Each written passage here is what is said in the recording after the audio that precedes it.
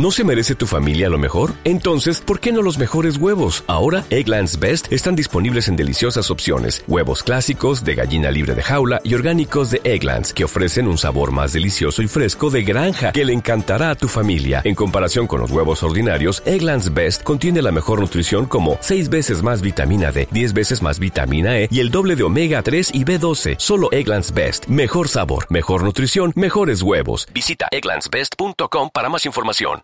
Ya estamos casi en Navidad, Pedro. Ya estamos llegando muy cerca de ella, sí. Esto, vamos, y además se nota con el bajón de noticias, es decir, solamente el esperar si los AirPods llegan o no es la gran noticia de la semana prácticamente, ¿eh? Bueno, también Super Mario Run, que estamos esperándolo con muchas ganas. Sí, de ese al menos tenemos la fecha definitiva, salvo que Miyamoto cambió la última hora, ¿no? La verdad es que está siendo un final de año, bueno, bastante curioso, ¿no? Porque Apple siempre suele tener bajo control todas las novedades que saca a final de año y sabemos una ruta más o menos trazada a través de las keynotes, de los diferentes anuncios.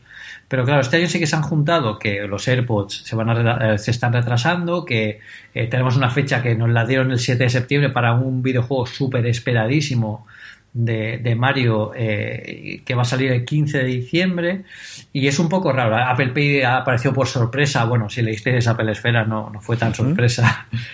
El 1 de diciembre, en fin, está siendo un año bastante interesante. Vamos a comentar prácticamente todo lo que ha dicho Pedro en los últimos minutos y alguna cosita más que tenemos a lo largo del programa. Yo creo que empezamos con follow-up y empezamos antes del gran follow-up, que es comentar tu artículo de MacBook Pro como continuación del último programa en el que analizamos o que comentamos cómo estabas haciendo la review del 13 y el 15. Sí, podemos hablar un poquito de la noticia que saltó ayer, confirmada por el propio Miyamoto, de que Super Mario Run va a necesitar, al menos para 2 de los 3 formatos de juego, que es lo que anunciaban, una conexión a Internet constante, que por un lado es una cosa fastidia y lo tiras, a mí me tiró bastante para atrás y me sorprendió mucho, y por otro lado es el signo de los tiempos, Pedro, es que los cacharros tienen que estar conectados sí o sí siempre. Claro, y debería ser una cosa que ya no nos sorprenda, porque en el futuro va a pasar mucho más. Al final los videojuegos, si queremos que estén en cierta medida vivos, pues tienen que conectarse a Internet para ver nuevos retos, nuevas recompensas, ver el progreso en tiempo real. Son tiempos en los que Internet ya no debería ser un obstáculo o algo bueno, pues de segunda fila. Aquí el problema es, por ejemplo, me contaban en la oficina que, claro, había gente que quería poner el Super Mario Run en un iPod Touch. Entonces, claro, si el iPod Touch está dentro de la Wi-Fi sí que tienes internet, pero si te lo quieres llevar por ahí, pues ya no vas a poder jugar al Super Mario Run en un Touch. Eso puede ser que sea el único hándicap, ¿no? que tengas en esto, pero bueno, que a Nintendo ha sacado un juego de Super Mario para ellos, no vamos a ponerle muchas pegas, no sea que todavía se arrepientan y digan, no, pues venga, pues no lo queréis, pues nada, nos lo llevamos, no pasa nada. Él mismo decía en la entrevista que era una forma que Nintendo quería prevenirse contra la posible piratería y de esa forma hacer llamadas constantes al teléfono. Yo creo que vuelve a ser, pues eso, la idea de que Nintendo está metiéndose una cosa totalmente desconocida para ellos, que es no controlar el ecosistema, no controlar la máquina y todo lo que puede hacer dentro de lo que le facilita la App Store. Y hombre, la que yo creo que será una relación especial la que tengo con Apple, es decir, no creo que tenga que pasar las mismas vicisitudes que cualquier desarrollador para poder ponerla dentro de la App Store, pero aún así, bueno, pues todo lo que ha podido hacer lo van a hacer, ¿no? A ver cómo funciona. Yo creo que sí que habrá follón en los aviones, habrá follón en algún otro lugar en el que por causas normalmente de transporte no puedes hacer, en los metros, ¿no? En los lugares que no tengas cobertura, que de repente sí, el juego no funcione, de un juego del que esperan vender bastante por las cifras que están y se van a reclamar, saber cuáles son esas cifras de venta, Pedro. Claro, aquí al final es que hay que pensar también en ellos. Están acostumbrados que durante toda su historia solo han sacado videojuegos para sus propias plataformas. Entonces ahora están yendo a casa de otros con su comida, ¿no? Van a una cena, pero por primera vez no lo hacen ellos en su casa.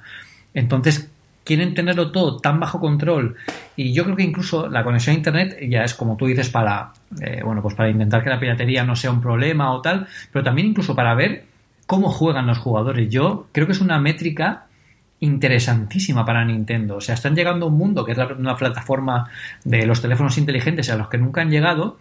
Yo creo que también Super Mario Run puede ser un poco un experimento para la compañía, para ver cómo juegan, cuándo juegan, bueno, ¿y qué niveles son los que más gustan? O sea, yo creo que hay mucha analítica detrás del juego, más de lo que parece, y creo que va a ser, bueno, uno de los que preparen el futuro de la compañía para próximos juegos. Yo creo que estaremos todos de acuerdo con que Nintendo, si este juego le va bien, posiblemente saque más bueno, pues juegos de sus personajes en estas plataformas y debería ser así, ¿no? Evidentemente nunca van a sacar el mismo videojuego aquí que, por ejemplo, en la Nintendo Switch, porque al final se estarían comiendo su propio ecosistema. Pero está claro que cuando saquen, por ejemplo, yo lo comentaba también en la oficina, imaginaos un Zelda en el iPhone o un Animal Crossing, eso puede ser espectacular. Y bueno, es un poco, pues una medida un poco de novato, ¿no? En la plataforma, a ver, vamos a tener el control, vamos a ver lo que hacemos. A mí, fíjate, me recuerda mucho, por la formación profesional quizá, a las aplicaciones bancarias. Las aplicaciones bancarias están constantemente conectadas a Internet porque cuando tú haces una transacción pues se tienen que conectar con un motor de fraude, bueno, te evalúa el nivel de riesgo que tiene la operación, etcétera, etcétera. Hacen muchas cosas que nosotros no vemos, solo vemos que se hace una operación, pero por detrás hay muchas más cosas. Yo creo que aquí ellos también quieren tener el control en esto, ¿no? No tanto en fraude ni en sistemas de seguridad, que también, sino en ver qué pasa con el juego, cómo lo juegan y qué descubren, porque es como si ellos llegaran a un planeta nuevo a ver qué pasa en eso, y es súper interesante y es un momento también emocionante para Apple y para todo el ecosistema, incluso también para Android, porque fijaos, primero ha salido en iOS y luego saldrá en Android. Yo creo que también quieren aprender mucho de cómo juega la gente. Y en Android yo creo que sí que estará más supeditado al tema de piratería. Por eso lo han puesto no en pago por descarga, sino en las compras dentro de la aplicación. Que también es ser cuco, porque fijaos, si nosotros estamos en familia, que podemos descargarnos una aplicación y automáticamente se descargan los miembros de toda la familia, eso pasa solo con la aplicación original, pero no con las compras dentro de la aplicación. ¿Eso qué quiere decir? Que si nos descargamos el juego y nuestro hijo o nuestra mujer se descarga también el juego, va a tener también, si quiere, en su propio dispositivo, tener que comprar las compras dentro de la aplicación para ampliar el juego. O sea que yo creo que lo han pensado mucho y bueno, está claro que van a generar muchísimo dinero. Creo que se habla de $70 millones o una cosa así. La estimación que hacían ellos, yo creo que va a ser mucho más. Pero es un momento emocionante. Desde luego, Shigeru Miyamoto en la Keynote del 7 de septiembre estaba emocionadísimo y la verdad es que se notaba. Y ver a una persona como él, que ha vivido, es parte de la historia de los videojuegos y parte de la cultura popular de esta forma, que se emocione todavía hoy en día por sacar un videojuego, la verdad es que es muy chulo, es muy interesante. El segundo follow-up que teníamos de cosas que hablamos en el último programa es que este pasado miércoles, si no recuerdo mal, Pedro, publicaste en Apple Esfera el artículo de la review del MacBook Pro, repleto de fotos como nos tienes habituados, de los comentarios tan interesantes como siempre, y luego además tremendamente técnico, y eso es la cosa que quiero que me cuentes, cómo de difícil ha sido hacer esta review, y sobre todo la parte técnica, que sé que es una cosa en la que te has dedicado mucho a estudiar y a comentar, Pedro. Claro, esta review es una review de un portátil de gama alta, entonces no solo hay que comentar cómo es por fuera, el diseño, no, hay que hacer el típico benchmark con Geekbench, que es la plataforma que yo suelo usar para esto. Aquí había muchas cosas que decir y también me interesaba que la gente tuviera los datos tangibles, ¿no? Que no fuera una sensación de pues va más rápido o va más lento, sino que vieran que de verdad funciona y vieran pues cosas que se pueden ampliar. Aquí me interesaba mucho varias cosas. Una de ellas, la más importante, es explicar algo que ya comentamos aquí en Una Cosa Más y que he visto que se ha comentado en muy pocos sitios, que es el tema de la memoria comprimida que tenemos a partir de Mavericks, de macOS 10 Mavericks. Y es algo que en macOS 10 se está haciendo desde esta generación de sistema operativo para precisamente los Macs que no tengan gran cantidad de memoria RAM puedan aprovechar, las aplicaciones puedan aprovechar la memoria que tengan. Es como un duplicador de memoria RAM. Se realiza todo en el procesador, en la CPU. Es mucho más rápida que si accediéramos a disco, por eso evitamos tener la memoria de intercambio, que es muy lenta comparada con la memoria RAM. Pero claro, yo todo eso lo quería poner en claro y explicar de forma sencilla, porque en el artículo, o sea, estos artículos no son necesariamente escritos para techis o para exactamente, o sea, gente muy técnica que necesite saber exactamente el megahercio que gastas. No hace falta todo esto. Entonces, lo intenté explicar de la forma en la que, bueno, se viera visualmente. Entonces, la mejor forma de ver, por ejemplo, visualmente el consumo de memoria, pues se me ocurrió pues poner todas las aplicaciones que tenía instaladas en el sistema operativo, empezar a moverlas todas, sacar una captura de la presión de memoria que tiene Sierra cuando está todo en ejecución, y que ahí se viera la gráfica de la presión de memoria, que sigue estando en verde. Se ve también que la memoria de intercambio es muy baja, por lo que se está comprimiendo más la memoria, y eso es interesante porque se aprovecha más los 16 GB de RAM que tiene el portátil. Y con todo eso, bueno, pues aparte también las fotos de siempre, que como siempre, yo no sé las fotos, creo que hice más de 400 fotos, sí, y en el artículo salen 41. O sea, imaginad bueno, tengo fotos ahí que parece que me vaya a hacer un álbum familiar, y si lo pensáis, es un portátil. Bueno, eran dos, tuve la suerte de hacer un análisis de los dos, pero era complicado elegir, y sobre todo también hay que elegir una con buena luz. Yo ya no hago las fotos con la cámara Lumix que tenía antiguamente, ya de hecho creo que luego pondré en el canal de Telegram, así la gente que todavía no está en el canal de Telegram se une. Os voy a poner una foto en la que voy a mostrar el making of de una de las fotos, en la que se ve el trípode con el que hago la foto, los dos focos de 800 o no sé cuántos vatios, porque la verdad es que no entiendo mucho fotografía, pero me dijeron que me comprara esas para iluminar los dos portátiles. O sea, es una infraestructura que hay que montar para hacer cualquier foto, que bueno, el despacho donde suelo hacer las fotos se convierte, pues parece que hayan entrado una banda de ninjas a robar, y es bastante tremendo, pero sí que quise que fuera muy técnico por eso. Luego también el disco duro, que en los test de Blackmagic, bueno, sacó un perfecto, o sea, sacó un matrícula de honor, porque salió todo completamente verde. En Geekbench mejoró mucho lo que había con respecto al MacBook Pro de 2015, más de lo que yo pensaba, porque al final lo que yo vi en los primeros análisis parece que no era muy notorio la diferencia con el del año pasado, pero sí que se ven casi 1000 puntos de diferencia en CPU, en una única CPU, que es bastante importante como cambio.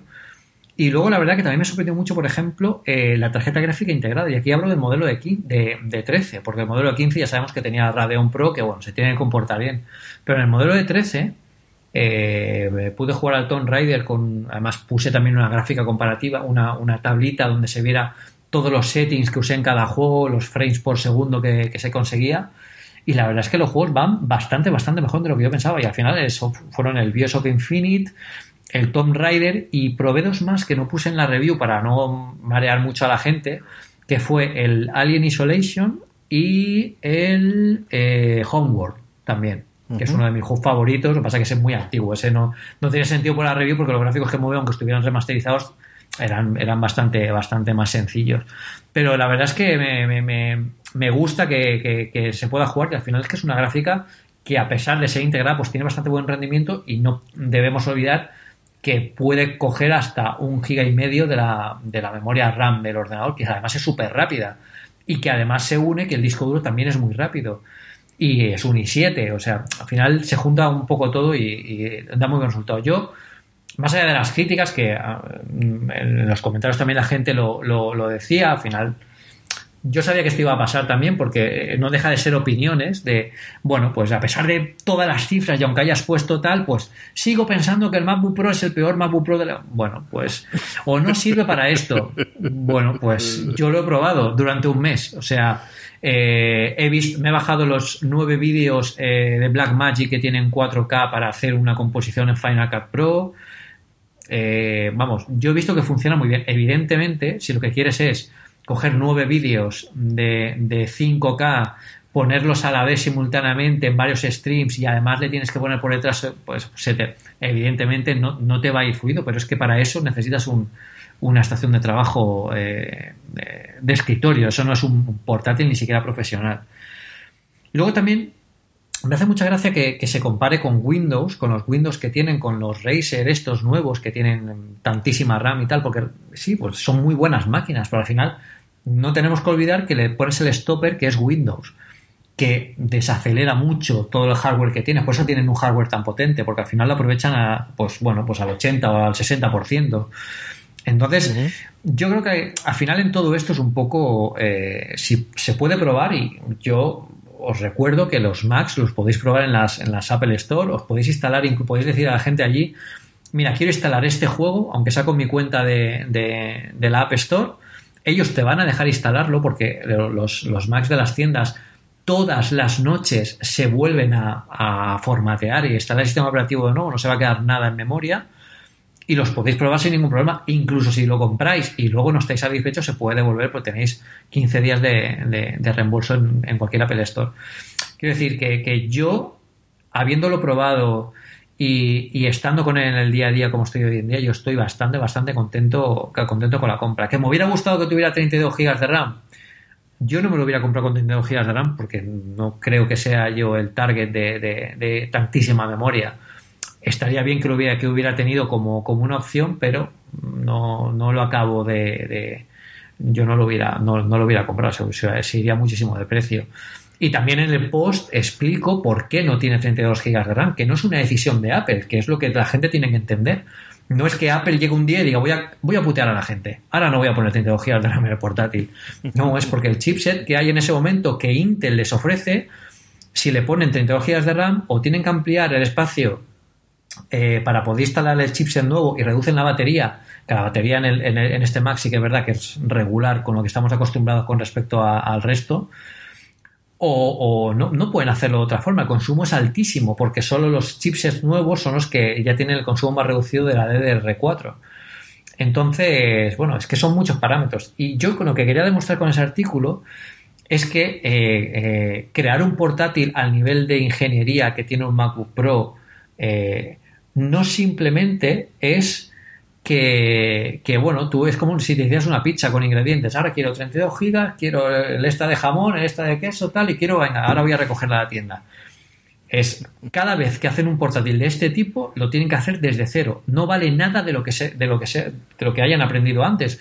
La experiencia vale para construir esto, pero tienen que rehacerlo todo. Tienen que rehacer la placa base, el sistema de ventilación, las teclas son nuevas, la pantalla es nueva, el disco duro es nuevo, el trackpad es nuevo, es que todo es nuevo. Entonces, hay que ponerse un poco en contexto y Apple, para bien o para mal, se le pide muchas veces que haga lo imposible, y eso es porque muchas veces Apple lo ha hecho. Entonces, yo creo que ahora estamos en el hándicap de que Intel no le está ofreciendo a Apple todo lo que Apple necesitaría. Esto puede dar lugar, yo creo que hablaremos en próximos programas seguro, de la transición a ARM y a los chips de Apple cuando consigan ser tan potentes como, al menos como los que tiene Intel en el mercado. Y en definitiva lo veo bien. Comento también el tema de los adaptadores, que lo sigo sin ver un problema, de verdad. Yo es que uso el pequeñito y ya está. Todo lo demás lo conecto con los cables que viene. No le veo tanto problema. Sí que me gustaría, que eso no lo he puesto en el artículo, pero sí que lo tenía que haber mencionado, que es cierto que quizás echo de menos la tarjeta, la memoria, la ranura de la tarjeta SD. Porque cuando conectas una cámara, yo entiendo también que este portátil, que es para fotógrafos y para gente que está en movimiento, es mucho más cómodo tenerlo en el portátil, lo pones y ya está. Yo al principio pensaba, bueno, hoy en día las cámaras ya tienen Wi-Fi, lo puedes conectar de forma inalámbrica, lo puedes conectar incluso por USB, porque todas tienen interfaz USB. Pero claro, no es la misma transferencia la que tienes con la tarjeta conectada directamente al ordenador que la que tienes por USB. Entonces, ahí sí que es cierto que si tú eres un fotógrafo y estás pasando 2000 fotos en RAW hechas a 16 megapíxeles cada una, pues te va a tardar bastante más y al final eso es trabajo. Pero bueno, yo lo he solucionado con un adaptador que te carga la memoria, es como un pen USB normal y corriente, pero tiene una ranurita para ponerle la tarjeta y ya está, y funciona bien. Además es USB-C, que hay soluciones para todo eso. También comento lo de la tecla ESC, que no me acabo de acostumbrar a que sea a que no sea física. Hoy en día ya me he acostumbrado un poco, ya ni lo miro mucho, pero los primeros días era muy complicado porque es como si tocaras la mesa, claro, y no pasa nada, no tiene ningún feedback. Me gustaría que la barra, por ejemplo, tuviera sensación áptica también. Yo creo que en el futuro también se lo pondrán para dar más sensación de tecla. En fin, tiene estas pequeñas cosas, porque al final nada es perfecto, pero yo estoy contentísimo y yo cada vez que lo veo pienso que es el portátil más bonito que ha hecho Apple. Bueno, siempre se piensa, ¿no?, cuando sacan uno nuevo, pero es curioso. Y es curioso también, que lo comenté en el podcast, en el último, que cuando comenté, es que no hay tanta diferencia de potencia con respecto al del año pasado, ya, pero es que la gente no se actualiza desde el año pasado, sí, que es lo que hablamos también una vez. O sea, yo vengo del 2011, otra gente vendrá del 2013, o sea, sí que se nota el cambio. Estos portátiles no están hechos para renovarlos cada año, que no es lo mismo, por ejemplo, que con un móvil, y aún se podría discutir. Entonces, bueno, pues está bien que tengamos eso en la cabeza también, que sobre todo por el hecho de no simplificar las cosas, ¿no? Porque al final la gente pues se queda con la anécdota, se queda la touch bar, los emoticonos, USB-C, un montón de adaptadores, el tal, y no es así. Luego, cuando lo analizas de verdad y lo piensas, es un portátil que tiene mucho más detalles, y yo sí que pienso que este portátil merezca el apellido Pro, pero con diferencia, porque tiene mucha atención por muchos detalles. Yo y eso cuando estabas hablando tú del procesador, me estaba acordando, porque justo antes de empezar a grabar estaba leyendo la historia oral que han publicado sobre cómo se hizo la campaña de Get a Mac, la famosa de I'm a PC, y cómo comentaba que Steve Jobs hizo esa campaña en el momento que es el cambio a Intel, ¿no? Y bueno, pues parece que lo tuvimos ahí al lado, pero ya hace sus añitos, y creo que es curioso, ¿no? El echar la vista atrás y ver cómo a lo mejor estamos en transición a ese nuevo cambio, tiene toda la pinta. Y luego yo toqué esos dos ordenadores y desde entonces tengo pesadillas y me despierto sobre las 4 de la mañana y no está allí, pero no está, debería estar al lado de la silla y no está ni uno ni el otro, porque además, en fin, no voy a contar las interioridades de lo que me hiciste de sacarme primero uno y luego el otro. Yo sí que voy a decir que si habéis oído los últimos programas sabéis que yo tenía un interés bastante relativo, bastante pequeño para lo que suelo ser yo de cuando Apple saca un cacharro, en un portátil nuevo, y después de que Pedro me los enseñase, en fin, porque me he empeñado y porque creo que realmente para lo que yo necesito quizá un iMac, sobre todo si lo autorizan para primeros del año que viene, me vendría bien, pero si no me estaría comprando un MacBook Pro ahora mismo, O sea, yo quedé enamoradísimo tanto del 13 como del 15, O sea, de verdad, del 13 como cosa de batalla para llevarlo, y luego del 15, yo te lo dije, lo veía en la mesa, estuve mirando, jugueteando más o menos con poner una pantalla a la izquierda, una pantalla a la derecha, y yo al final siempre trabajo, me cuesta trabajar con dos pantallas, y mira que lo tengo en la universidad, pero sí muy a izquierda y derecha, y me veía clarísimamente con eso, Pedro. Sí, la verdad es que veros en directo, la verdad es que impresiona mucho más que veros en fotos, y además el color nuevo, el Space Gray, a mí yo creo que les da un toque de elegancia y un poco nivel más serio que me gusta bastante. Ayer, por ejemplo, estaba en casa y tenía el portátil en el escritorio y tal, y lo veía y digo, es que es bonito. Y le hice una foto y todo, y en la foto no salía tan bonito como realmente era. O sea, es que la verdad es que es interesante verlo. Si tuviera la manzanita mordida ya sería el diseño perfecto. La manzanita mordida iluminada, claro, porque sí que la tiene mordida, pero no iluminada. Sería fundamental, desde luego que sí. Acercaros a alguna Apple Store, porque supongo los tendrán con el problema que están teniendo, que esa es otra cosa que tenemos que comentar, ¿no? De un tiempo a esta parte, ya no solamente son los retrasos que comentaremos ahora cuando hablo de iPods, sino de las restricciones que están teniendo para satisfacer la demanda. Ha ocurrido con el iPhone, especialmente con los dos modelos en negro del 7 y del 7 Plus. Está ocurriendo con el MacBook Pro y leche, una cosa que se suponía que es lo que más debería tener controlado Tim Cook, que venía precisamente de mejorar esa parte de la parte de la logística. Es curioso, ¿no?, el que están teniendo todos estos problemas, pero acercaros por Apple Store. Si tenéis un amigo como Pedro que tenga los dos, yo me acercaría también, porque puedes tocarlo un poquito más de tiempo y además te lo voy a enseñar cuando los toca, pero si no, acercarlos por Apple Store, que yo creo que vale la pena que lo veáis, y hay que ver el Space Gray, Yo no he visto el dorado, que tiene que ser muy bonito, no he visto el plateado, que tiene que ser tan bonito como siempre, pero yo sé que me quedaría con el Space Gray.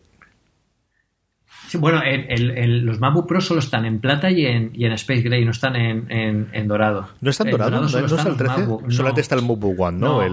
Sí, el original, sí, o sea, el original, el que no es Pro. Ese sí que está además en rosa también, pero estos están en plata. A mí me recuerda, es prácticamente un MacBook Air. De hecho, si no tiene la Touch Bar, y lo ves, bueno, porque tiene el marco negro y el MacBook Air no, pero lo ves y así de pasada y dices, uy, te recuerda bastante al yo en Apple cuando me los presentaron tenían los plata y tenían los Space Gray detrás. Entonces, claro, yo lo vi ahí y digo, me alegro de haberme comprado el Space Gray porque da la sensación de ser algo distinto. Y fíjate, solo es el color, para que veas la importancia que tiene. A mí me encantó. Y mira que el rosa, yo lo he visto un MacBook One en rosa y me gustó mucho más de lo que yo esperaba. Que yo dije, este color jamás, y me pareció mucho más bonito de lo que yo esperaba, Pedro. Sí, a mí, en el artículo, en el último MacBook que hicimos el análisis a principios de este año, bueno, creo que fue en marzo o por ahí, me lo enviaron en rosa. Y yo me fui a trabajar con él. Entonces la gente me decía, ¿vas a venir con un portátil rosa? Y luego lo veían y decía, anda, pues mira, pues entiendo por qué. Es curioso. Claro, pero es curioso porque fíjate que es un signo de machismo total, pero los chicos lo veían y decían, cuando a los que le gustaba decían, pues no es tan rosa, ¿verdad? Es como más cobre, ¿verdad? Digo, no, es rosa. El portátil es rosa. No, pero no es tan rosa. Y las chicas, claro, cuando lo veían, ¡ay, me encanta el portátil rosa! Claro, cada uno lo quería orientar ahí para lo suyo. A mí me gusta mucho, pero yo si me hubiera comprado un MacBook, el que me dejaron el primer año, el año de lanzamiento del MacBook original, bueno, el año pasado, vamos, me lo compraría en Space Gray también. Me lo enviaron en Space Gray y a mí me encantó. Por eso me ha alegrado bastante que lo hayan sacado también en este color, porque la verdad es que lo viste mucho. Sí, señor. Vamos con las noticias rápidamente antes de que vayamos al tema de la semana, que es hablar del desembarco de Apple Pay en España y bueno, las cosas que hemos hecho y las fotos que nos han hecho con la presentación y estas cositas. Una, y de esto, en fin, esta cosa que tiene Apple Esfera que publicáis de vez en cuando y que me roba días y horas. Hay una página web que no sé si recomendar o no, Pedro, ese es de los problemas. Es una web que se llama Every Second y lo que hace es una animación muy, muy, muy chula de los números de Apple segundo a segundo. Y tiene los problemas cuando están una animaciones muy chulas y segundo a segundo, y es que te tiras al final minutos, por no decir decenas de minutos, viendo cómo van cambiando los numeritos de cuántos iPhones han vendido en los últimos X tiempo, cuántos iPads han vendido, cuántos beneficios han tenido, cuánto gasto en investigación han tenido, y hay unos números, la verdad es que la mar de curiosos en esta página, Pedro. Sí, bueno, seguramente la tendrá Tim Cook de fondo de pantalla. Me lo imagino en la oficina diciendo, mira lo rico que me voy haciendo.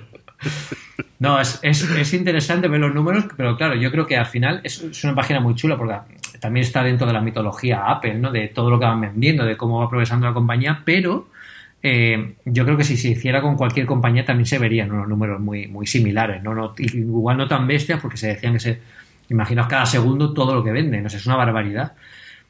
Pero es bastante curiosa para darnos el contexto de los números y las ventas que tienen, porque muchas veces cuando vamos a las notas de prensa de los resultados económicos de cada trimestre y tal, pues se ven un montón de millones y ya los manejamos como quien maneja calderilla, ¿no? Y aquí en la web lo puedes ver visualmente y la verdad es que es un poco como cuando ves el rascacielos desde abajo y dices, pues mira, es alto, pero cuando estás arriba dices, madre mía, esto es bastante más alto de lo que yo pensaba. Así que es una web interesante para ponerte la perspectiva y bueno, es curiosísima, hay un montón de este tipo. Y es hipnótica. Es decir, si recordáis cuando el defragmentador de Windows es ese tipo de hipnotismo, ¿no? ¿Qué leche hago perdiendo tiempo mirando esto? No puedes evitarlo. Es totalmente evitarlo. Es como, a mí me pasa con eso y con las barras de crecimiento si no son demasiado lentas, en el que tengo que esperar hasta el final al que llega al final. Y yo de verdad recuerdo la fragmentación. También lo tenía de fragmentación en la cabeza por un episodio del otro día de People of Earth, que es una de las mejores comedias de este año que os recomiendo encarecidamente que busquéis por eso Mundo de Dios, porque no lo ha traído nadie en España. Parece que estamos en el 2016, pero todavía hay series que tardan en llegar a España, pero tenéis que verla, y haciendo una coña con el de fragmentación que fue brutal. Seguimos hablando de números y un número que se ha quedado por ahí en medio, ha sido 40 millones, que es por lo que ha comprado Fitbit a Pebble. Pebble ya estaba la cosa muy complicada. Fitbit, de la cual tampoco se habla especialmente que funciona la cosa bien, en lo que prácticamente es una acqui-hire, no se van a quedar con los Pebbles fabricados, sino que los van a liquidar. Lo que han hecho fundamentalmente es con esto pagar parte de la deuda que tiene Pebble, que le sigue quedando más dinero, quedarse con los trabajadores y de alguna forma con toda la propiedad intelectual que habían desarrollado en estos últimos 3-4 años con el reloj. Y bueno, pues otro pionero que se nos queda por el camino, Pedro. La verdad es que es un movimiento muy malo, muy malo. Yo creo que no sé si se han tenido en cuenta las medidas que puede causar esto con respecto a la gente, porque es una medida muy impopular, la de eliminar toda la gente que tenía reservado los nuevos Pebble, que automáticamente, bueno, les van a devolver el dinero, evidentemente, faltaría más, pero al final están matando una compañía y un producto para, pues bueno, pues básicamente pues intentar absorber un poco la tecnología en Fitbit, que Fitbit tiene una cosa, y es que es un poco amor-odio. A mí me pasa, yo llevo una Fitbitaria que no me haría falta, porque la verdad es que teniendo un Apple Watch no hace ninguna falta, pero bueno, al final tiene el rollo de competición con el ecosistema Fitbit, mucha gente tiene Fitbit y tal, pero les falta, sí que es cierto de que les falta, bueno, pues el diseño, por supuesto tienen que mejorarlo en todos. Los que tienen heart rate, el sensor cardíaco, son enormes, a mí me resultan muy incómodos. Luego las correas, que fijaos que es una de las cosas que no se habla mucho de Apple, los cierres de las correas. Yo estoy seguro que la gente que hizo el Apple Watch se tiró como 2 años solo mirando los cierres de las correas, cuál tenía que ser el perfecto. Y se nota porque, por ejemplo, en Fitbit simplemente tienes que apretar dentro de unas hendiduras en una hebilla y con eso ya se cierra. Pero claro, si se te engancha ese cierre en la ropa, en una camisa o algo, se abre y la pierdes. Hay muchas cosas que pensar en Fitbit.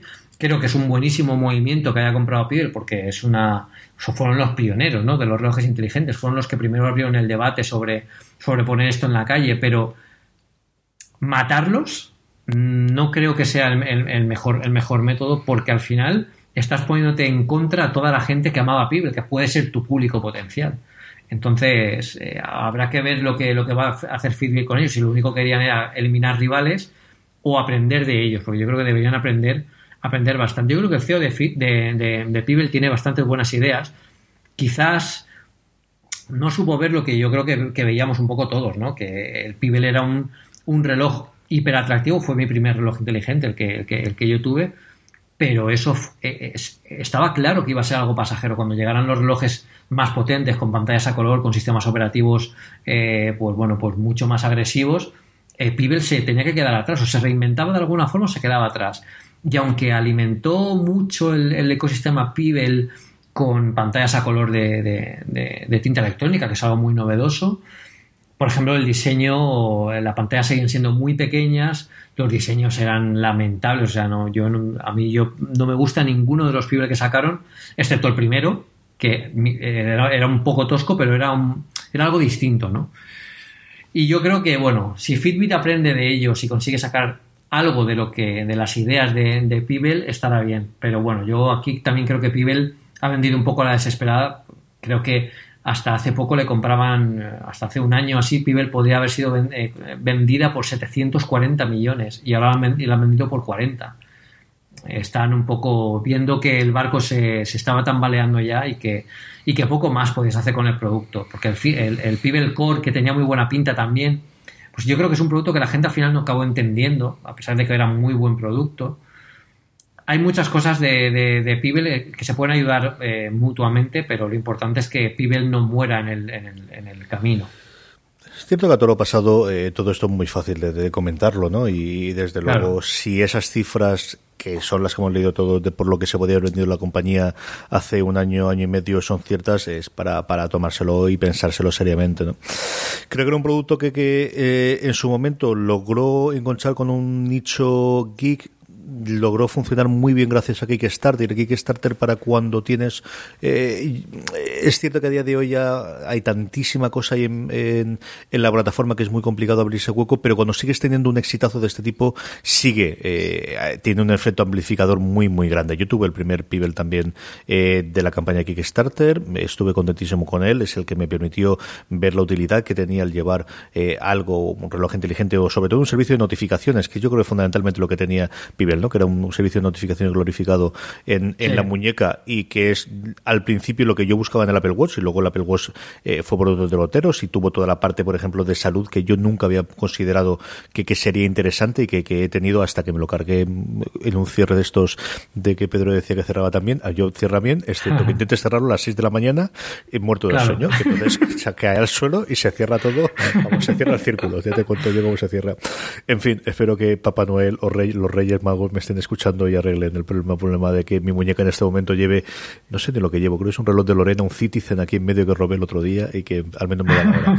Pero bueno, sí que es curioso. Y luego la otra por extensión es qué va a ocurrir con compañías como Fitbit, y estoy pensando también en GoPro, compañías con un producto muy, muy claro que intentaron hacer una comunidad, pero que se puede totalmente canalizar por un producto más genérico, yo creo en el caso de la GoPro por directamente al móvil, y en el caso de Fitbit por un Apple Watch o por un otro tipo de relojes inteligentes para que lo lleves, ¿no? Y yo creo que a medio plazo estas compañías o logran crear una comunidad, y ahí GoPro con la combinación que ha hecho con Red Bull, y esta es quizás la forma en la que pueden sobrevivir, o tienen las horas más contadas que las cámaras de fotografía de hace 10 años que llevamos compactas, de las que tengo yo aquí, por ejemplo, una de Kodak. Yo creo que le quedan 4 pelas a todo este tipo de compañías con producto único, porque al final pues es muy complicado competir en un mercado en el que tengas un producto que siempre lleves contigo, como es el caso del móvil, o hasta cierto punto como un reloj inteligente, y que pueda cumplir esa misma función, ¿no? Dos cositas para terminar. Una es, parece que, y esto no lo hemos llegado a comentar y yo lo sufrí, y no sé si tú también, porque nos pilló justo a salto entre programa y programa, y es descubrimos un nuevo tipo de spam, porque vamos, que no haya de este, que fue el spam de calendario, que nos privó. Yo creo que hubo 1 o 2 semanas en el que todos estamos de esto nos está ocurriendo, soy yo solo, ¿qué ocurre? De repente ¿Qué está pasando? Internet empezamos a contarnos donde nos está ocurriendo un montón, y Apple parece que lo ha controlado bastante. A mí me ha llegado muy poco spam en el último mes. Hoy se conocía que ya había una posibilidad de notificar a Apple oye, me está entrando este spam solamente a través de la web, que es una cosa curiosísima, y hemos descubierto que existía calendar en la web en iCloud.com, pero qué cosa más curiosa esta del spam en el calendario, Pedro. Sí, a mí pues imagínate lo que me decían a mí me hacía mucha gracia, porque me llamaban amigos y gente, me decían: Pedro, me han hackeado el Mac. Digo, ¿cómo que te han hackeado el Mac? ¿Qué ha pasado? Me aparecen cosas chinas en mi calendario, yo no he hecho nada, claro. Yo antes de saber toda la movida, digo, pues no sé, habrás añadido algún calendario, hablas de algún enlace de iCal y se habrá agregado. Que no. Entonces, claro, digo, pues a ver, no, pero me han hackeado. Digo, a ver, nadie te ha hackeado, algo ha pasado ahí. Y por el tema del calendario, claro, al final, el otro día leía, no sé quién era en Twitter, es un articulista de tecnología bastante famoso en Estados Unidos, y decía: me resulta muy curioso que esté en boca de todos los medios el spam del calendario de Apple, cuando los de Google lo llevan sufriendo desde hace años y no lo arregla. La diferencia es que Apple enseguida ha tomado cartas en el asunto, y en el Google Calendar todavía sigue pasando, todavía hay casos que siguen pasando. O sea, es algo que, bueno, pues el protocolo está ahí y se pueden hacer estas cosas, que la compañía haya sido rápida.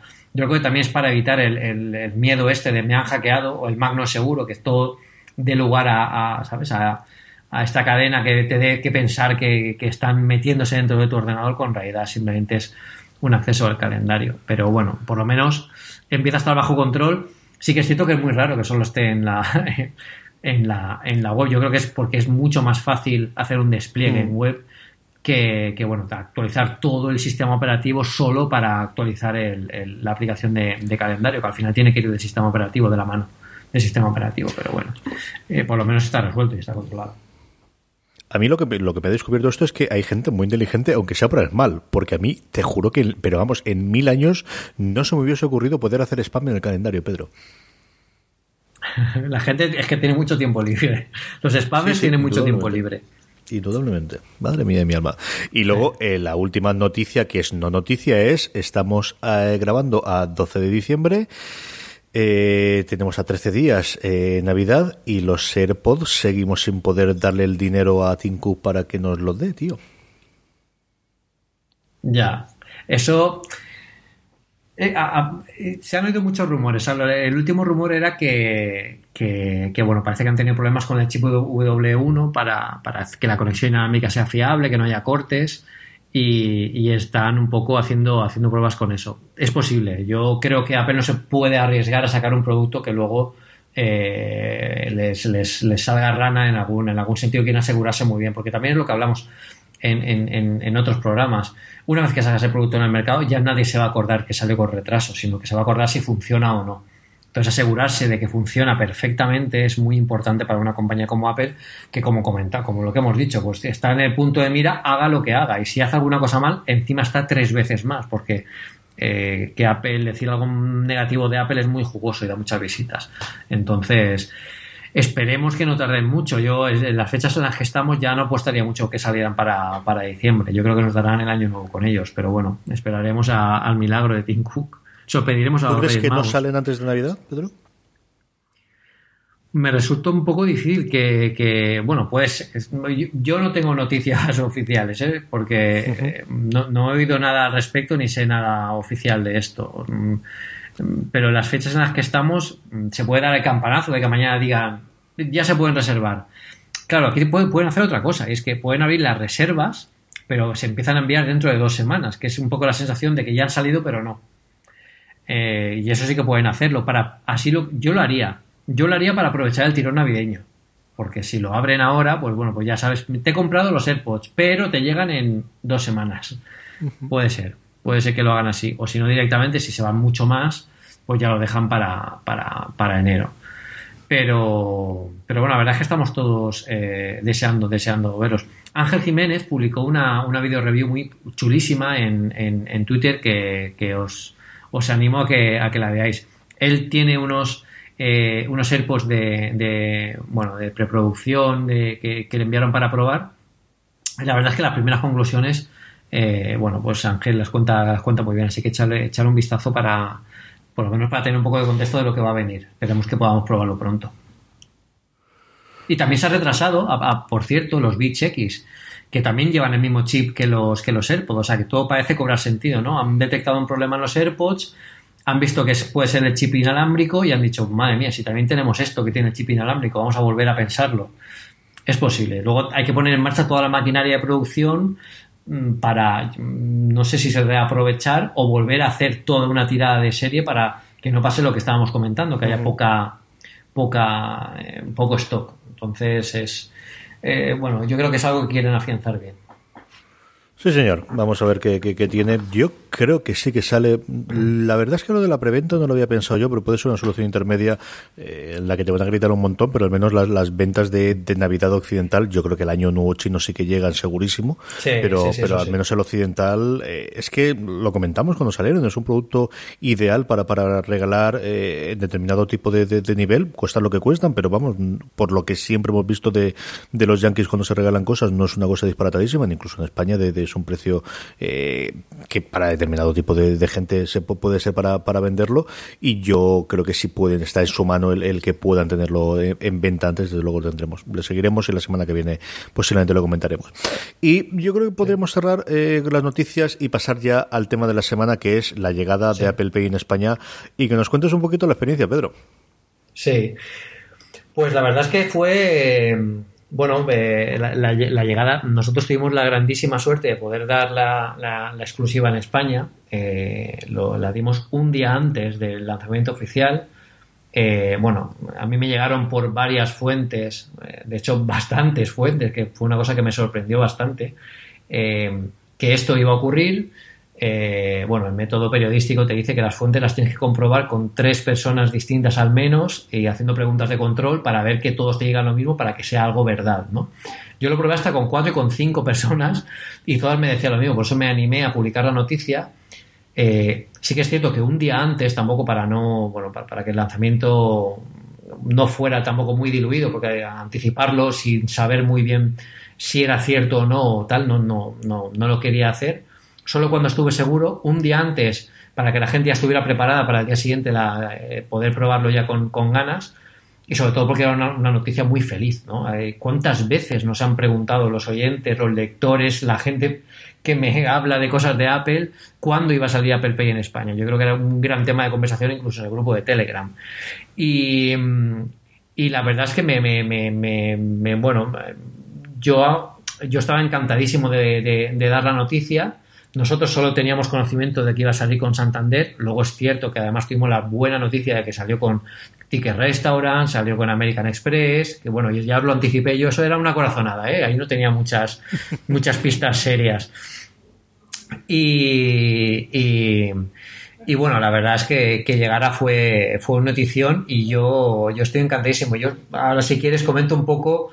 Yo llevo pagando con Apple Pay desde el día que salió, únicamente con Apple Pay. Si alguien no acepta Apple Pay y no lo entiende, yo me paro, aunque haya una cola de 15 personas, y entonces se lo explico. Pero si yo puedo pagar con Apple Pay porque tienen el TPV contactless, yo le pago con Apple Pay. Y si no lo entiende, se lo vuelvo a explicar. Pero no me voy de ahí sin pagar con Apple Pay. Es como un reto. Bueno, perdona, si quieres decir algo. No, lo que quiero es que me cuentes las primeras compras y luego cuento yo también mi experiencia con el Apple Pay por aquí, por Alicante y por las pedanías de Elche, que son más divertidas todavía. Claro, yo llegué a Madrid porque teníamos el briefing con Apple a la 1 de la tarde, pero cogí el AVE muy temprano, ¿no? Para poder aprovechar la mañana. Y yo me acuerdo que cogí el AVE a las 6:15 de la mañana y claro, en ese momento ya estaba Apple Pay activo. Yo metí mis tarjetas, que casualmente también he tenido la gran suerte de que soy cliente de Santander, soy cliente de Ticket Restaurant, soy cliente de Carrefour y de American Express también. Lo que pasa es que soy de American Express a través de Iberia Plus, de la tarjeta. Entonces, como no está emitida directamente por Iberia, Apple Pay no me la acepta de momento. Entonces, bueno, agregué todas las que tal y en cuanto llegué a Madrid, lo primero que hice fue coger un taxi y cuando llegué a pagar con el taxi, yo saqué el móvil y me decía la chica, ¿va a pagar con tarjeta? Y digo, voy a pagar con contactless. Claro, se quedó así un poco extrañada, pero le puse el móvil, vio que pagó, la chica lo miró, pero esto está muy bien y esto ha salido. Mucha gente me paga con eso, digo, este es el de Apple, el sistema de Apple, solo ha salido está solo para iPhones y para Apple Watch y ha salido hoy, acaba de salir ahora. O sea que no se extrañes y tal, y muy bien. Luego en el Starbucks también, sin ningún problema. Luego fuimos a otra tienda en la que no tenían muy claro que eso era legal. Me dijeron, pero esto no puede ser legal. Yo le dije que sí, que era perfectamente legal. Que podíamos hacer la prueba de bueno, pues ver las transacciones en el banco para que vea que efectivamente la transacción se ha hecho. Y claro, yo entiendo el temor de la gente que no está muy acostumbrada a que le paguen con tipos de contactless porque piensan que igual estás hackeando algo, porque al final tú estás acercando un aparato electrónico y de repente envías una señal. Puede ser, bueno, pues puedes pensar, pues me está enviando alguna señal de estas raras y me está haciendo como que me paga, pero luego no me llega a mí la pasta. Pero bueno, es perfectamente seguro en ese sentido. O sea, por detrás pasa mucha magia bancaria para que eso suceda.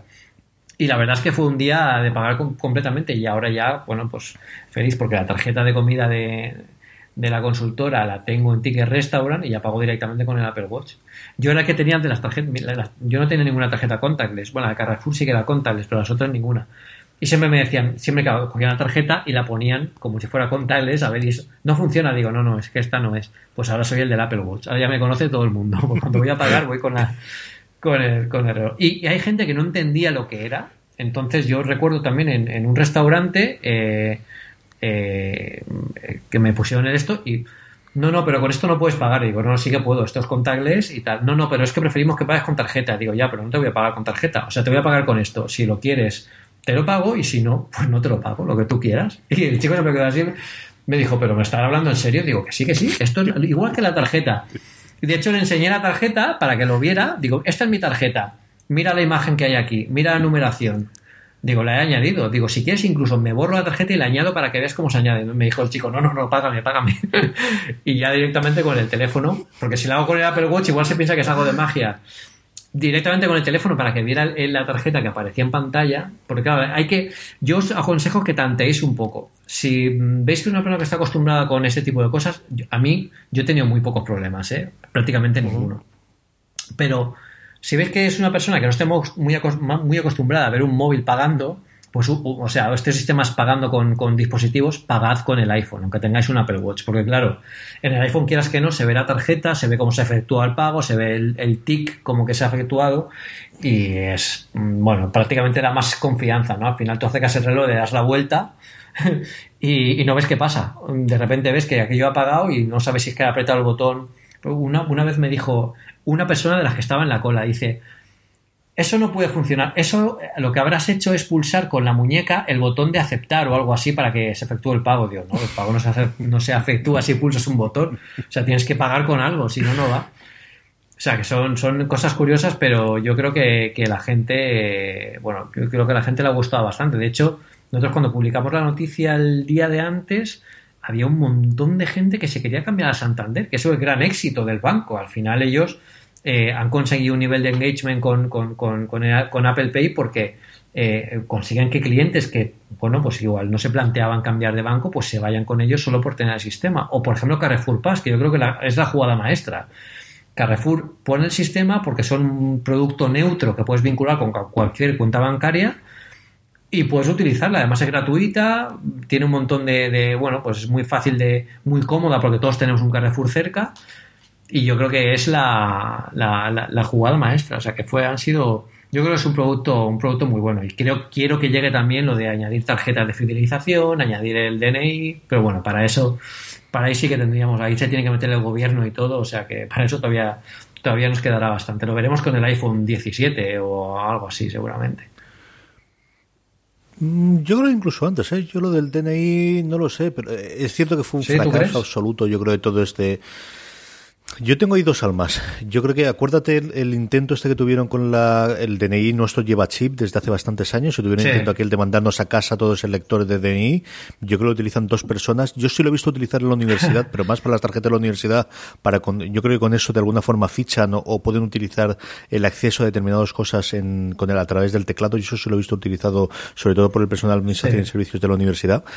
Y no lo sé, Pedro, la parte de tecnología esa de policía y de Hacienda siempre está muy bien, ¿no? Y Hacienda, por ejemplo, en España fue de los primeros sitios donde se pudo hacer todas las transacciones por Internet. Podría ser, ¿eh? No. Tengo de verdad las dos almas. Igual llega muy pronto, que igual legislativamente más complicado. Yo os cuento mi experiencia. Yo lo tengo en el iPhone desde el primer día. Yo tengo dos tarjetas metidas dentro. La American Express de Renfe, que sí que se permite y que me saqué, bueno, pues en parte por esa conexión que decía Pedro y en parte porque realmente yo al final utilizo bastante Renfe para ir a Madrid, pues yo creo que una vez al mes o cada 2 meses como mucho, y luego en las cercanías de por aquí digo, pues mira, tengo que hacerme una tarjeta, ¿por qué no? Y luego Santander, yo sí me abrí la cuenta 1, 2, 3, sobre todo por el colegio de las crías, porque la devolución del 3% de las cuotas de las crías es una cosa interesante y de hecho me pagaba todas las comisiones de sobra. Tengo esas dos. Entonces, ¿cuál ha sido mi descubrimiento? A mí nadie se ha extrañado de que pagase con el móvil. No sé si por la publicidad, que yo creo que se ha hecho una campaña muy grande inicialmente del Santander y más recientemente de Carrefour, porque estoy viendo los medios tradicionales, sea en radio, que yo suelo oír radio convencional por las mañanas, o en periódico, yo sí que leo El Mundo y de vez en cuando algún periódico más en papel, y la típica, pues lo hablamos también en el grupo de Telegram, ¿no? Es decir, al final el Santander tiene compradas determinadas páginas de todos los periódicos y el asunto es si decide meter a Fernando Alonso o meter en su momento cuando tenía la Liga o meter otra publicidad o meter ahora la de Apple Pay, y desde luego desde el 1 de diciembre le está dando mucha caña al Apple Pay para ponerlo, y más recientemente Carrefour. Yo sí me ha ocurrido que American Express da bastantes problemas, a menos aquí en Levante y en mis pedanías, en comprar especialmente los supermercados, que de hecho creo que solamente Día de los 3 yo he ido a Consum, a Dialprix y a Día, creo que lo único que he podido comprar es en Día. La único momento en el que he tenido no problema, pero vamos, en el que ha pasado precisamente lo que decías tú de me voy sin pagar, fue en el de Alprix, porque la tía me dijo gracias, ya está, y le salió a los 2 segundos que la operación había sido denegada y me tocó no volver porque no había llegado a salir a la tienda, pero casi y pagar, que pagué inmediatamente con el Santander y arreglado. Otra cosa curiosa que tiene es cuando entras en Wallet, porque no puedes hacerlo desde el acceso. El acceso es inmediato, doble clic, pones el pulgar, te detecta. De verdad, es una velocidad alucinante. He pagado también en restaurantes, en varios sitios más, y online también con alguna de las tarjetas. Todavía no he podido probar Apple Pay online, eso sí es cierto, porque los compras que he hecho sobre todo en Amazon y alguno más que todavía no la tiene instalada. Una de las curiosidades que tiene es cuando clicas sobre la tarjeta dentro de Wallet te aparece la última transacción que has hecho, que está muy bien para poder verlo, y luego posteriormente, si entras en información dentro de la tuya, tiene dos partes las tarjetas, una información con teléfonos, con contactar, con el nombre, con todo lo que son los datos generales, y luego todo en transacciones. Yo, por ejemplo, en American Express me aparecen todas las transacciones desde noviembre, así que deben ser todas posiblemente de las que no están liquidadas en el último pago que se ha hecho, o puede que sean los unas 10 últimas, y luego te lanza a la aplicación de American Express si quieres tener más información. En cambio, el Santander lo que me hace es que me manda a la aplicación del Santander, que es cierto que está muy bien y que te cuenta todo el pero no te aparecen todas las últimas transacciones, así que debe ser una cosa opcional dentro de la app para poder ponerlo. Eso tiene una explicación. Eso me lo explicaron a mí cuando me contaron, hicieron el briefing de Apple Pay en Apple. Si os dais cuenta, cuando en la parte de las tarjetas, cuando abrís las tarjetas en Wallet, abajo hay una sección muy grande que, como tú dices, aparecen las últimas transacciones de la tarjeta. Ese espacio tan grande está preparado para que en el futuro los bancos y los medios de pago puedan poner ahí más información de la que ofrecen ahora mismo. Ahora mismo, por defecto, la mínima que, si no quieren o no pueden, no ponen nada. Ponen simplemente que está preparado para utilizarse con Apple Pay.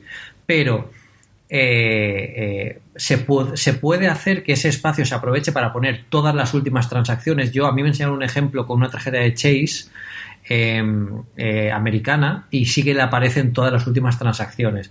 Incluso en esa parte se podría ver hasta una posición global, o se podría ver bastantes más cosas, que eso lo veremos en el futuro. Eso es espacio para mejorar la aplicación. Y luego ellos pueden, cuando entras en cada una de las tarjetas, hay una parte que pone transacciones. En algunas te envían a la aplicación para que la abras y ahí ves las transacciones, y en otras sí que ves ahí directamente las transacciones, pero sí ya depende del banco, del backend bancario, son muchas cosas, pero digamos que el sistema tal como lo tenemos ahora mismo en España con las tarjetas es lo mínimo que para funcionar con la última transacción, que también está muy bien, pero en el futuro todo eso se puede actualizar para que vaya mostrando más información de la parte del backend bancario, y se vean más transacciones y más información para eso. O sea, que eso cambiará. Dicho eso, es decir, cómodo, no, comodísimo. Estas cosas de ¿por qué vas a hacerlo sin las tarjetas? Pruébalo. Es que no hay más razón que esa. Es decir, pruébalo y luego me lo explicas. Sí, y por cierto, que me comentabas lo de pagar con Apple Pay en web. Yo lo probé para el artículo. Si vais al artículo del análisis del MacBook Pro, veréis que he hecho que casi hago una compra por internet. Me costó un poco, porque cuando encontraba una tienda, según la nota de prensa de Apple, Apple Pay estaba disponible en un montón de tiendas españolas, como por ejemplo Zara, en Etsy también, que no es una tienda española, pero estaba disponible. Habían bastantes tiendas, pero por ejemplo, yo que quería probarlo con Zara, yo no encontré. Yo estoy registrado en la tienda online de Zara, y a mí no me salía la opción de Apple Pay, y ya tenía configurado el wallet del MacBook Pro con las tarjetas, porque es importante saber una cosa, y es: el iPhone aquí no manda. Cada dispositivo se guarda las tarjetas, porque todas se guardan en el Secure Enclave seguro, el chip seguro de Apple, en la que la información está ahí, reside ahí, y no lo pueden sacar de ahí. De hecho, cuando cambiemos de iPhone, tendremos que añadir otra vez las tarjetas, porque no se migran, no están sincronizadas por iCloud. Las tarjetas están donde tú las has añadido, no hay más, para que no se puedan clonar, etcétera, etcétera. Entonces, si alguien tiene un iPhone, por ejemplo, 5S y un Apple Watch, puede tener Apple Pay, porque puedes añadir las tarjetas directamente desde la aplicación del Apple Watch del iPhone 5S. No desde el wallet del iPhone 5S, que no te va a salir la opción, sino desde la aplicación del Apple Watch del 5S. Y se añadirá la tarjeta directamente al Apple Watch. ¿Esto qué quiere decir también? Pues que no hace falta llevar el teléfono para pagar con Apple Pay con el Apple Watch. No hace falta tener internet para pagar con Apple Pay, porque en realidad es como si estuviéramos emulando una tarjeta física. Las tarjetas no tienen conexión a internet. Entonces, son todas estas dudas las que van saliendo con esto. Entonces, yo añadí en mi MacBook Pro, añadí en el wallet del MacBook Pro, que hay una opción al tener Touch ID para poder ponerlo, que bueno, lo que te hace es como en el móvil, la camarita, la EyeSight se activa, déjala poner la tarjeta delante, coge todos los datos, hace las validaciones, te envía un mensaje de texto, etcétera, etcétera, y se añade para poder pagar. Entonces, cuando tú entras en una página web que tiene soporte con Apple Pay, que yo lo hice en comprea.es, que es una tienda de productos frescos que te envían en Barcelona, creo que también está en Madrid. Yo lo probé con Barcelona, con una dirección de Barcelona. Y nada, tú lo das, le das al botón de Apple Pay, te sale una factura, un recibito, que es como si saliera en mitad de Safari, y la barra automáticamente te cambia a pagar con Apple Pay, pagar con Touch ID, poniendo la huella y ya has pagado. ¿Qué pasa si tenemos un MacBook Pro o otro ordenador que no tiene Touch ID? Podemos pagar, pero se pagaría a través de un dispositivo que tengamos sincronizado con iCloud, que sí que tenga el Apple Pay configurado, perdón, Apple Pay no, el Touch ID funcionando. O sea, hay varias formas de hacerlo. Yo creo que en Apple Esfera tenemos algún artículo explicando todos los métodos de pago que puedes hacer, aunque tengas o no tengas cada una de las cosas. O sea, que hay un montón de cosas, pero la verdad es que funcionó perfecto, ¿eh? Compré creo que fue una docena de manzanas, por cierto, y nada, es comodísimo, porque es mucho más cómodo que cuando vas a pagar. Bueno, Amazon ya lo hace así porque se guarda todos tus datos y tal, pero vas a pagar en comprea.es, que es una compra diaria de productos frescos, por si tienes que estar introduciendo cada vez tu tarjeta bancaria, es un rollo. Con Apple Pay es compras, Touch ID para certificar el pago y ya estás. Y la verdad es que es mucho más cómodo que cualquier otro sistema. Es un acierto. De verdad, yo no puedo decir otra cosa. Yo tenía muchísima curiosidad, me falta probarlo, como os digo, en el Watch, pero a mí me ha sorprendido. Mira que lo llevamos viendo tiempo, y mira que han leído, y mira que pero hasta que no lo pruebas la primera vez. En fin, como tantas otras cosas en esta vida, Pedro, hasta que no lo pruebas no puedes decir nada. Exactamente.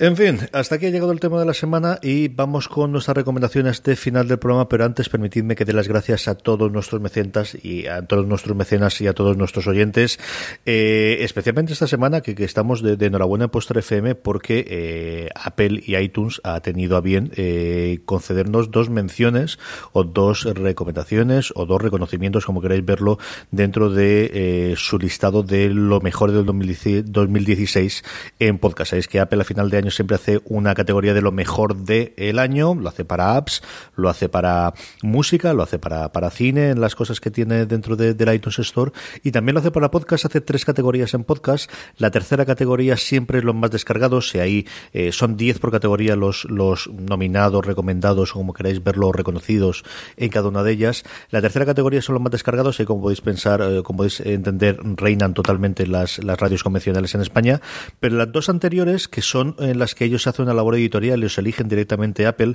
tienen una categoría que ellos llaman nuestros favoritos, que es de alguna forma programas nuevos de esta última temporada o del último año del 2016, y luego otro que son los clásicos de siempre o clásicos recomendables, quiero recordar, rockeros que nunca mueren, en el que nuevamente lo que hacen es una labor editorial, y ahí toman la decisión salomónica, cuando lo veis, de hacer 5 de radio convencional y 5 pues de lo que podrían llamar, o de los que ellos llaman internamente proveedores indies o proveedores independientes, tanto en una como en otra. Bueno, pues el caso es que en esta bendita casa en Postar FM tenemos la suerte de haber colocado como uno de los 5 de proveedores indies que reconocen como mejor nuevo programa o nuevo podcast 2016 a La Colina de Avalon, al programa de juegos de mesa, dados, cartas, rol, wargames, porque tocamos un poquito de todo, fundamentalmente juegos de mesa, que hago todas las semanas con Paco Curne, y los miércoles lo grabamos a las 10 de la noche y lo colgamos nuevamente el jueves y el viernes, aunque el de esta semana tardó un poquito más. Y luego Fuera de Series, que al final es un poquito la madre de donde sale todo Postar FM, el programa clásico, además en su 10ª temporada, que nos ha hecho mucha ilusión a Jorge, a don Carlos, a mí, que nos hemos llevado la nominación o reconocimiento en la segunda categoría, en la categoría para podcast antiguos, en una cosa que, para qué os voy a negar, nos ha hecho muchísima ilusión, nos ha molado un montón. Claro. Vino de Apple, pues más todavía, ¿no? Y haciendo el programa aquí, y la verdad es que está muy bien, Pedro. Yo estoy con el pecho henchido, como diría mi hermano. Muy, muy merecido, hombre. La verdad es que es un programa clásico. El otro día me comparaban fuera de series con Sataka, porque al final Sataka también fue quien inició un poco todo el proceso de creación de la empresa dentro de Weblos SL, y es un poco la imagen, ¿no?, de todos, y es un programazo. O sea, que hay que estar muy orgulloso y que te lo reconozcan así. Es un buen fin de año. Estoy muy muy contento y con el funcionamiento de la colina de Avalon, por lo que os digo, porque al final montar Postal FM ha sido un esfuerzo y ha sido una inversión de tiempo y modestamente de dinero, y el que, bueno, se reconozca con uno de los nuevos programas que lanzamos en febrero de este año pasado, la verdad es que también nos da un cierto, bueno, pues empuje para seguir adelante, ¿no? Sí. Esta parte, para decirlo, pues para agradecer a todos los oyentes, que al final, hombre, si no estuviesen los oyentes no llegaríamos a que Apple nos pudiese reconocer ahí, y a nosotros a nivel interno a todos los mecenas, ¿no? Sabéis que todos vosotros, los mecenas, los 15 mecenas que tenemos actualmente en Una Cosa Más, que mes a mes nos aportan desde €1 al mes para hacer cada vez más y mejores cosas en la cadena, y en concreto en Una Cosa Más, pues nos ayudan muchísimo.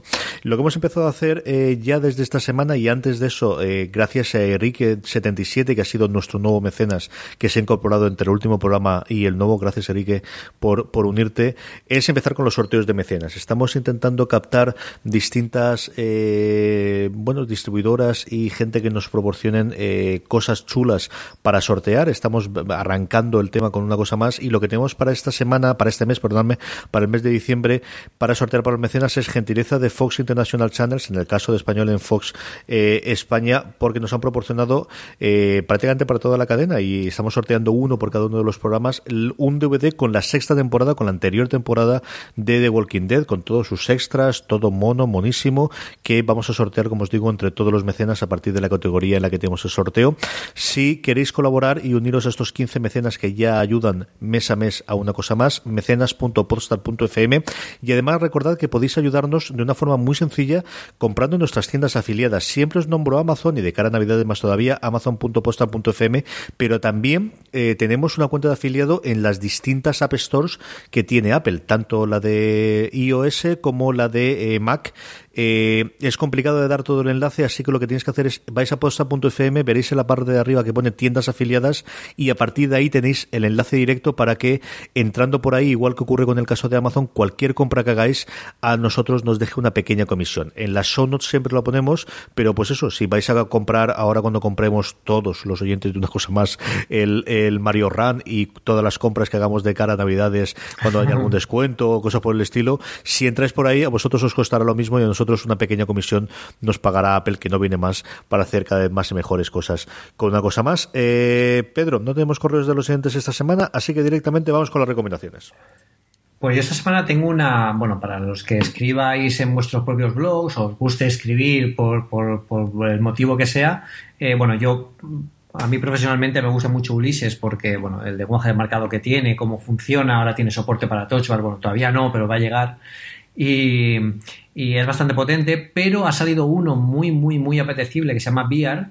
Es una aplicación que realmente se distingue un poco de las que conocemos, por ejemplo, como Ulises, porque es una aplicación que es what you see is what you get, es decir, es muy visual, no se ve tanto código, sino que es más lo que obtienes después de poner las instrucciones adecuadas para que se vean en negrita, en resaltado, todo esto.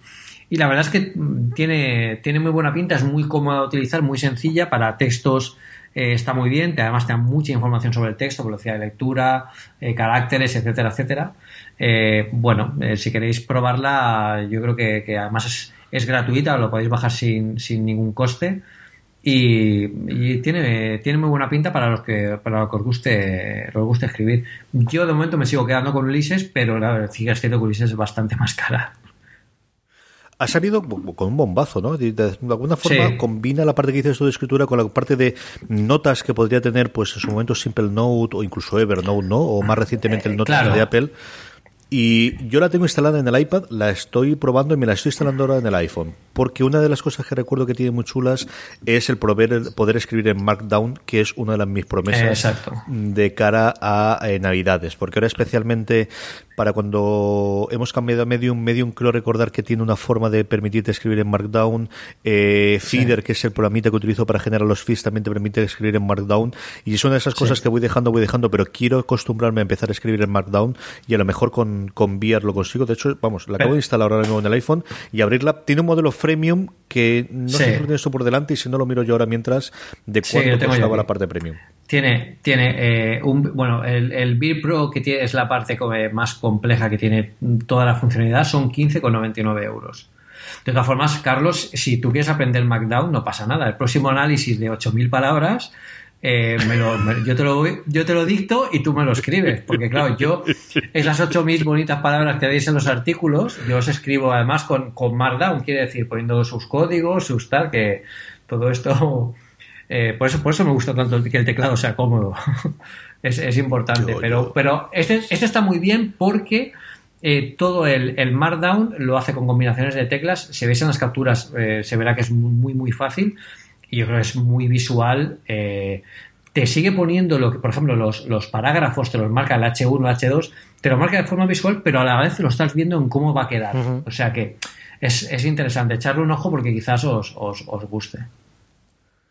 Os pondremos el enlace en las show notes, que lo normal es que lo tengáis en vuestro reproductor de audio. Si es cualquier reproductor moderno lo tenéis ahí dentro, y si no aparece, pues por ejemplo iVoox, que siempre hace un pequeño destrozo con los enlaces si no aparece, o Spreaker, que tampoco lo hace, sabéis que siempre lo tenemos en postal.fm para que podáis hacerlo, y luego recordamos además el sitio donde siempre los colgamos. Mi recomendación de esta semana es, pues hasta cierto punto, yo no sé si la misma semana o la semana siguiente, igual que a Vitici le oí hablar de Bear, y me lo apunté ahí en medio, a Stephen Hackett en un programa que hace con C.P. Gray, que se llama Cortex, que os recomiendo encarecidísimamente si no habéis oído. Nunca es un programa de esos que me gustaría hacer mayor, ¿no? Es una pasada de programa. Hablaba de estaban a vueltas con el correo electrónico, porque estos son dos cansinos, igual que yo, que no pueden durar más de 3 meses con la misma aplicación de correo electrónico. Entonces, yo supongo que todos esperáis que cuando después la semana pasada dije que iba a hacer repaso de las aplicaciones de correo electrónico, hablé de Spark, que por fin está en macOS, después de haber estado en iPhone y iPad, y es cierto que hay que probarla. Spark es un modelo que tenéis que probar.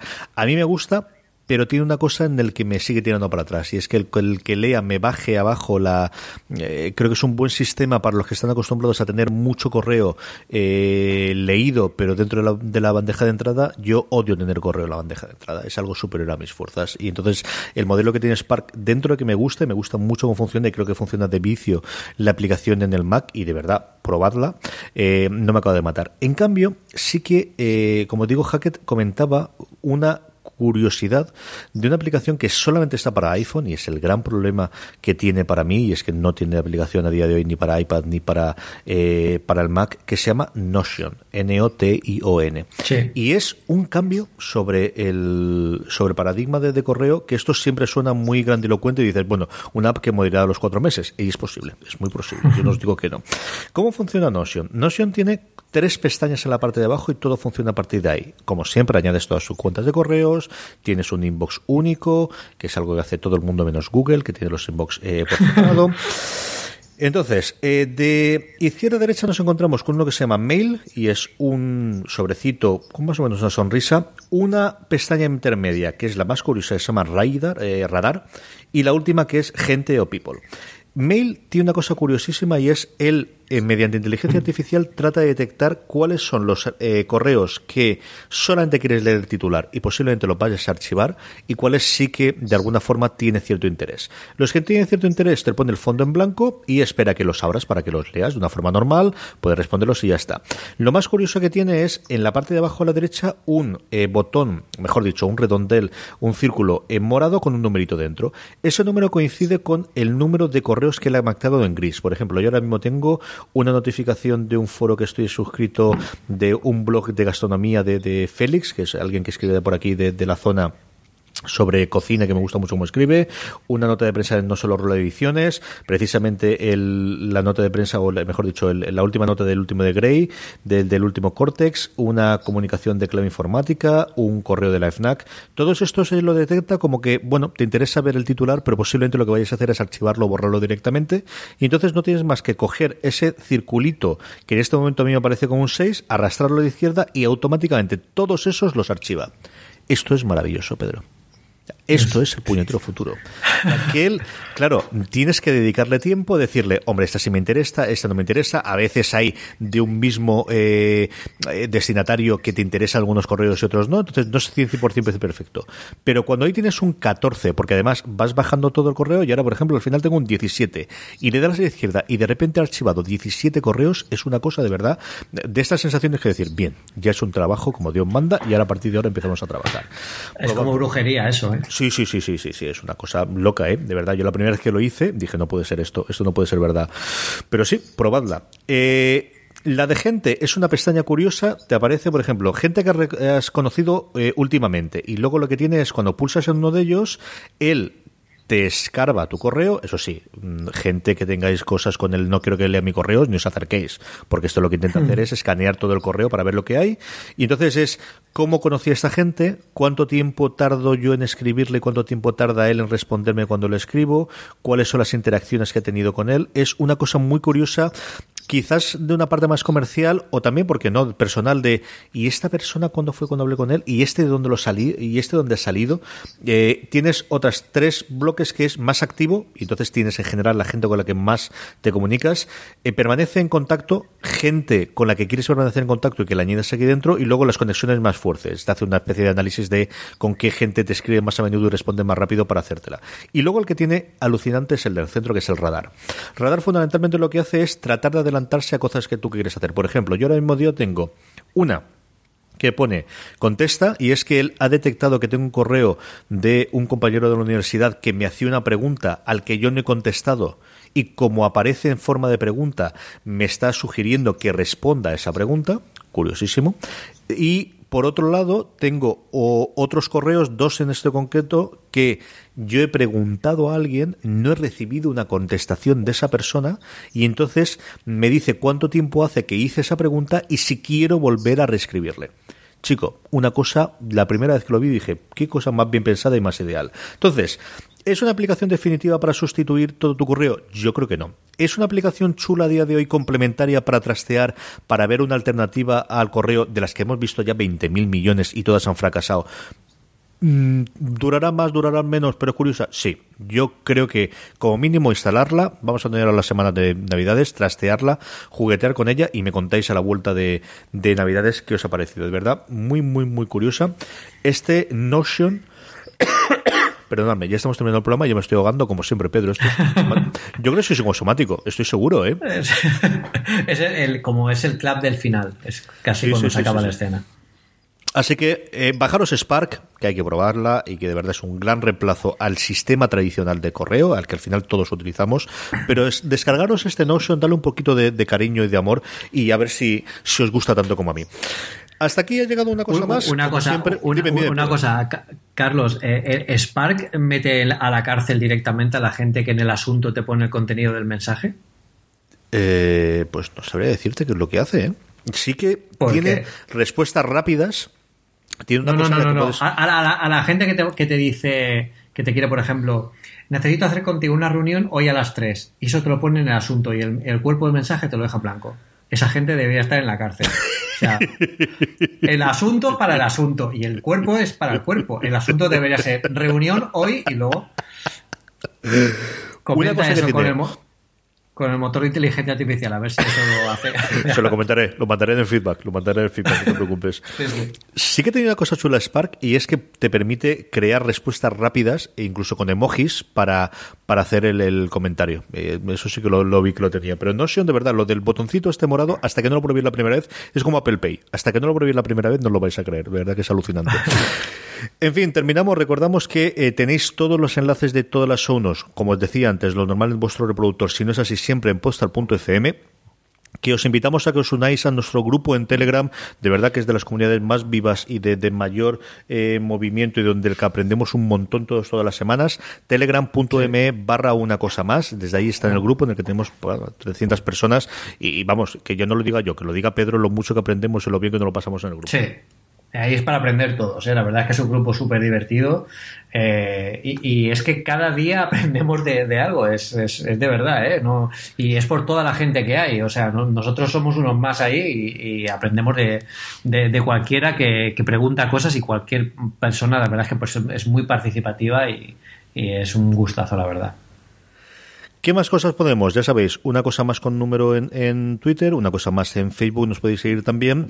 Tenemos un canal de Postar FM para que os informéis de todos los programas. Por ejemplo, cuando colgamos los dos programas los dos podcasts que os he comentado antes previamente, que hemos sido premiados, tanto la Colina de Avalon como Fuera de Series, pero también Slamberland, nuestro programa de cómic, también Credits, nuestro programa de videojuegos encabezado por Roberto Pastor, todo el resto, Shopping Channel, el programa de deporte de aquella forma diferente que hacemos entre Juan Galonce, Miguel Pastor y un servidor, todos los restos de los programas que hacemos en Postar FM. Si accedéis a telegram.me/Postar FM, a partir de ahí, cada vez que colgamos un programa nuevo, os comunicarán. ¿Qué más cosas? De cara a Navidad estamos preparando un especial de Navidad, del cual vamos a mantener el secreto más absoluto, ¿verdad, Pedro? Ojo al especial que vamos a preparar. Sí podemos decir que, y esto es otro de los ventajas para los mecenas, que lo colgaremos como mínimo una semana antes para los mecenas que en el feed general. No os preocupéis, es decir, esto es como voy al cine o me quedo en casa. No hay ningún tipo de problema. Claro. Podéis quedar y yo os digo yo que llegará, que no podéis esperar. Y yo soy uno de los ansiosos que, sabiendo lo que hay después, estamos vendiéndolo ya muy grande, pero vamos, yo sería uno de los ansiosos que no podría. Una de las cosas que vamos a hacer es, cuando tengamos algún tipo de programa de estos especiales y cosas que queremos hacer de casa al año que viene, al 2017, pues siempre colgarlo antes para los mecenas, que bueno, pues para el fin, que al final tengan unos ciertos privilegios, igual que tienen el programa que grabamos especial todas las semanas, y algunos anticipos de cuando vamos fuera, y evidentemente los sorteos que hemos inaugurado esta semana. Pedro, la semana que viene más y mejor. Más y mejor. Un saludo a todos y a disfrutar. A ver si llega, bueno, a disfrutar con Super Mario Run, que es lo que va a llegar. Y a todos vosotros, hasta la semana que viene en Una Cosa Más. But there is one more thing. And we've managed to keep it secret.